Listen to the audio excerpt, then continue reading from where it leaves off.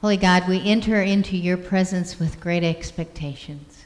May the meditations of our hearts and minds and the words of my mouth be acceptable in your sight. For you are our strength and our Redeemer. Amen.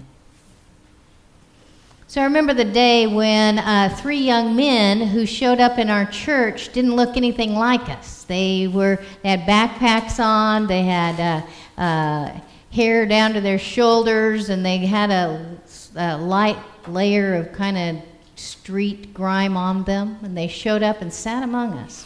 Well, it was obvious that they didn't look like us. They probably weren't from Jacksboro, and yet they just became a part of us that morning. As we learned more about their story, they were 3 young men who decided to take a pilgrimage to lean into God's love and God's light into the world, and to rely fully on the generosity of others. And they embarked upon a pilgrimage that would take them from New York City, or the New York area where they lived, down through the southern part of the United States and across over all the way to California. Now, what we learned was that during that time, they had to rely fully on what others would give them. They brought no food with them. They did have backpacks, and so they had clothing, and they had electronics, so they uploaded their blogs so that people could follow them. They did have tents and things to sleep in. But they relied fully on others so that they didn't eat if people didn't share a meal with them. It meant that if it was raining and cold outside and no one offered them a place to sleep, shelter, well, they slept in those tents.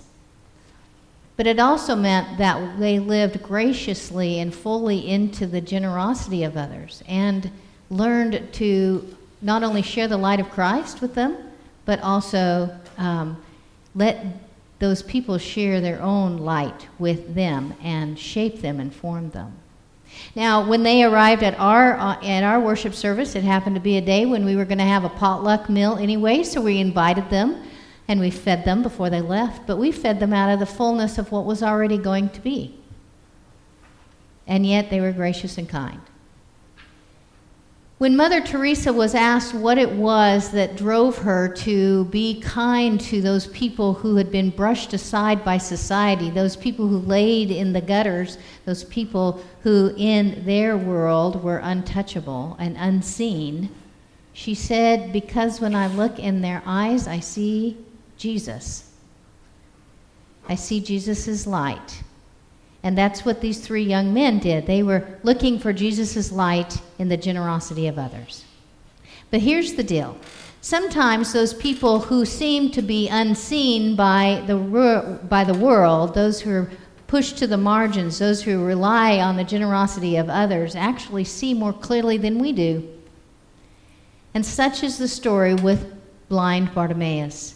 Bartimaeus is found in Mark's Gospel in the 10th chapter, verses 46 through 52. So as I read this story this morning, I want you to listen with new ears. It's a story we are familiar with, but listen with new ears on the generosity of Jesus and Bartimaeus. They came to Jericho. As he and his disciples and a large crowd were leaving Jericho, Bartimaeus, son of Timaeus, a blind beggar, was sitting by the roadside. When he heard that it was Jesus of Nazareth, he began to shout out, saying, "Jesus, son of David, have mercy on me." Then he sternly ordered him to be quiet, but he cried out even more loudly, "Son of David, have mercy on me." Jesus stood still and said, "Call him here." And they called the blind man, saying to him, "Take heart, get up, he is calling you." So throwing off his cloak, he sprung up and came to Jesus. Then Jesus said to him, "What do you want me to do for you?" The blind man said to him, "My teacher, let me see again." Jesus said to him, "Go, your faith has made you well." Immediately he gained his sight and followed him on the way. This is the word of God for the people of God. Thanks be to God. Amen. So, by all practical means, Bartimaeus was faceless. He was one of the many beggars that sat outside the walls of the city of Jericho, on the side of the skinny little pathways that move in people through those gates. And he begged. He was blind. We learned that he was blind. And he had a cloak that he put around him. But he knew something that the others didn't. Mark tells us the name of Bartimaeus. Now, this is significant because in all other cases, when Jesus heals the blind or the sick, there is no name attached to the individual. But with Bartimaeus, he has a name. I think that's because for Bartimaeus, he brings a special sense of understanding of who Christ is. So we have just finished, we didn't read it, but we just finished a passage in the Gospel of Mark where Jesus' disciples are kind of arguing with each other. Who's going to be at the left and who's going to be at the right when Jesus comes into this power of ruler in the community. And so Jesus says, you're getting it all wrong. And that's how Mark teaches us. Almost always throughout the entire Gospel of Mark, the disciples are the last ones to get it. Even the reading audience gets it long before they get it. And so Bartimaeus gets it. When Jesus comes through those gates, Bartimaeus knows exactly who it is. The disciples have not yet realized who this Messiah is. Not really. They think this Messiah is a worldly king. But Bartimaeus knows it is the Messiah, calls him Son of David. Have mercy on me. He knows that Jesus, the Messiah, can give him mercy. And so he yells it out. He's persistent. When they shush him the first time, he yells it even louder. He is consistent. He knows he wants the attention of Jesus. And then when the crowd shushes him, Jesus stands still. I love that. It says, Jesus stood still. It's like Jesus stopped everything and listened. And listened to that one small voice that was louder than anyone else in the crowd. That one small voice who totally got it. And he says, bring him to me. At that point, Bartimaeus throws off his cloak and he springs up and he runs to Jesus. He springs up and he runs to Jesus. And then Jesus asks this very odd question.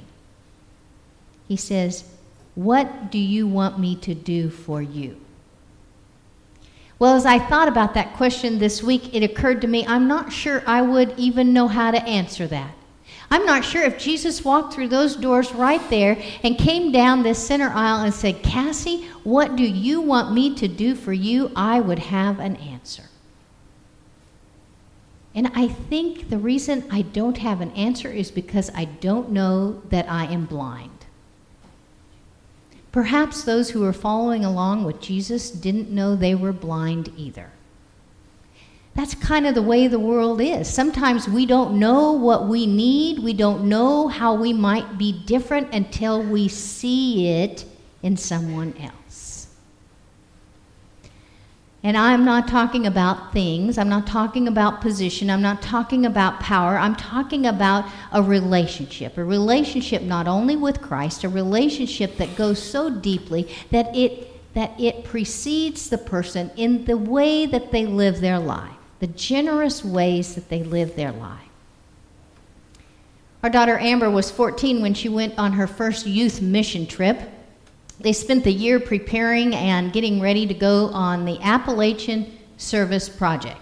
This is a project for people to come in groups, work groups, to work on homes in some of the poorest parts of our country, the Appalachian Mountains. And so she loaded up with, I don't know how many, 30 some other kids and buses full of tools and supplies and wood, and they went off and they built and helped people repair their homes.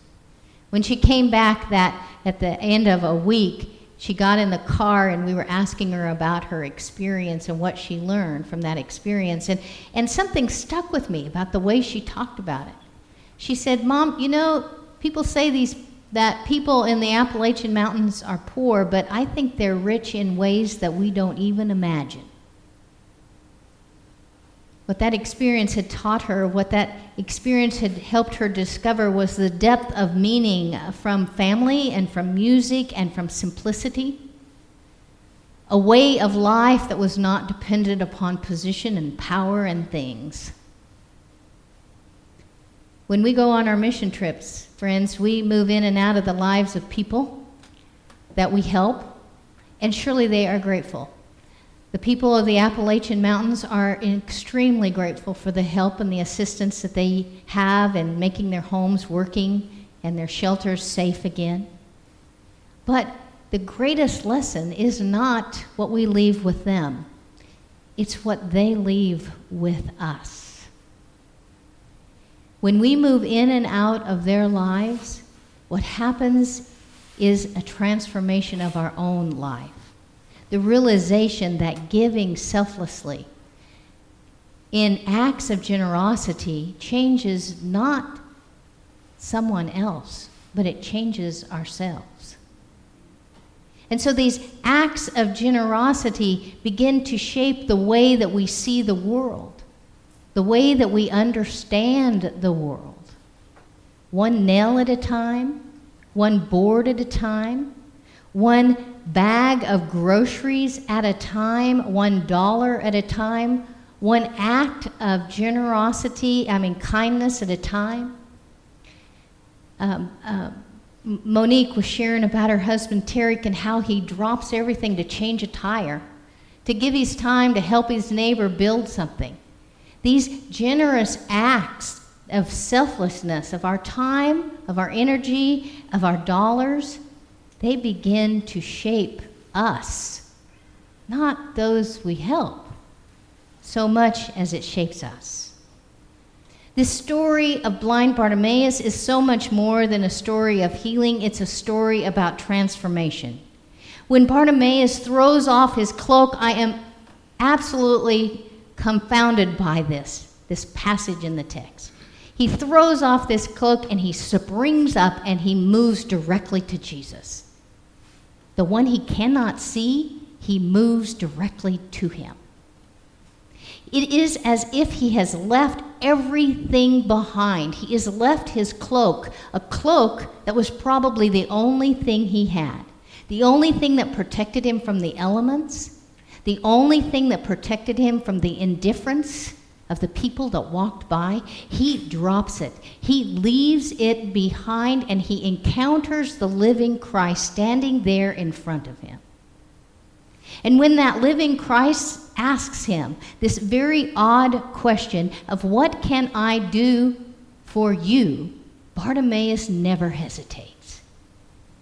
He knows that he's blind. And he says to Jesus, he says, "Teacher, let me see again. Let me recognize the gifts of sight once again so that you might heal my blindness." His spiritual sight led him to the fullness of restoration of his physical sight. Practicing generosity in our lives, practicing it so that we pass it along to our children, practicing it in such a way that we pass it along to the children of our church. It shapes us, it forms us, it absolutely gives us sight that we did not know we did not have. Practicing this generosity gives us vision. It helps us with clarity of what the world needs, how we might live into the Jesus role, how we might say, "What is it that I can do for you?" to our neighbor. Today we stand at a crossroads. In this series, we have talked about our generations that came before and built this wonderful foundation upon which we live. We have talked about how we have learned to be a generous church, and now we look at who we are becoming through acts of generosity. we also stand at a crossroads, a very real crossroads in our world, friends. This pandemic has turned things upside down. It has left us with so many questions that we don't even know the ways in which we are blind. This is our opportunity to let Jesus ask us, what can I do for you? And we can be clear about our blindness. Give us eyes to see, O Lord. Help us shape this church, shape this community in new ways that make a difference in the community. I wonder if we know that we are blind. I wonder if we would know if Jesus came in the back doors of this church and walked down and turned around and said, "Church, what can I do for you?" I wonder if we have the answer. I think we do.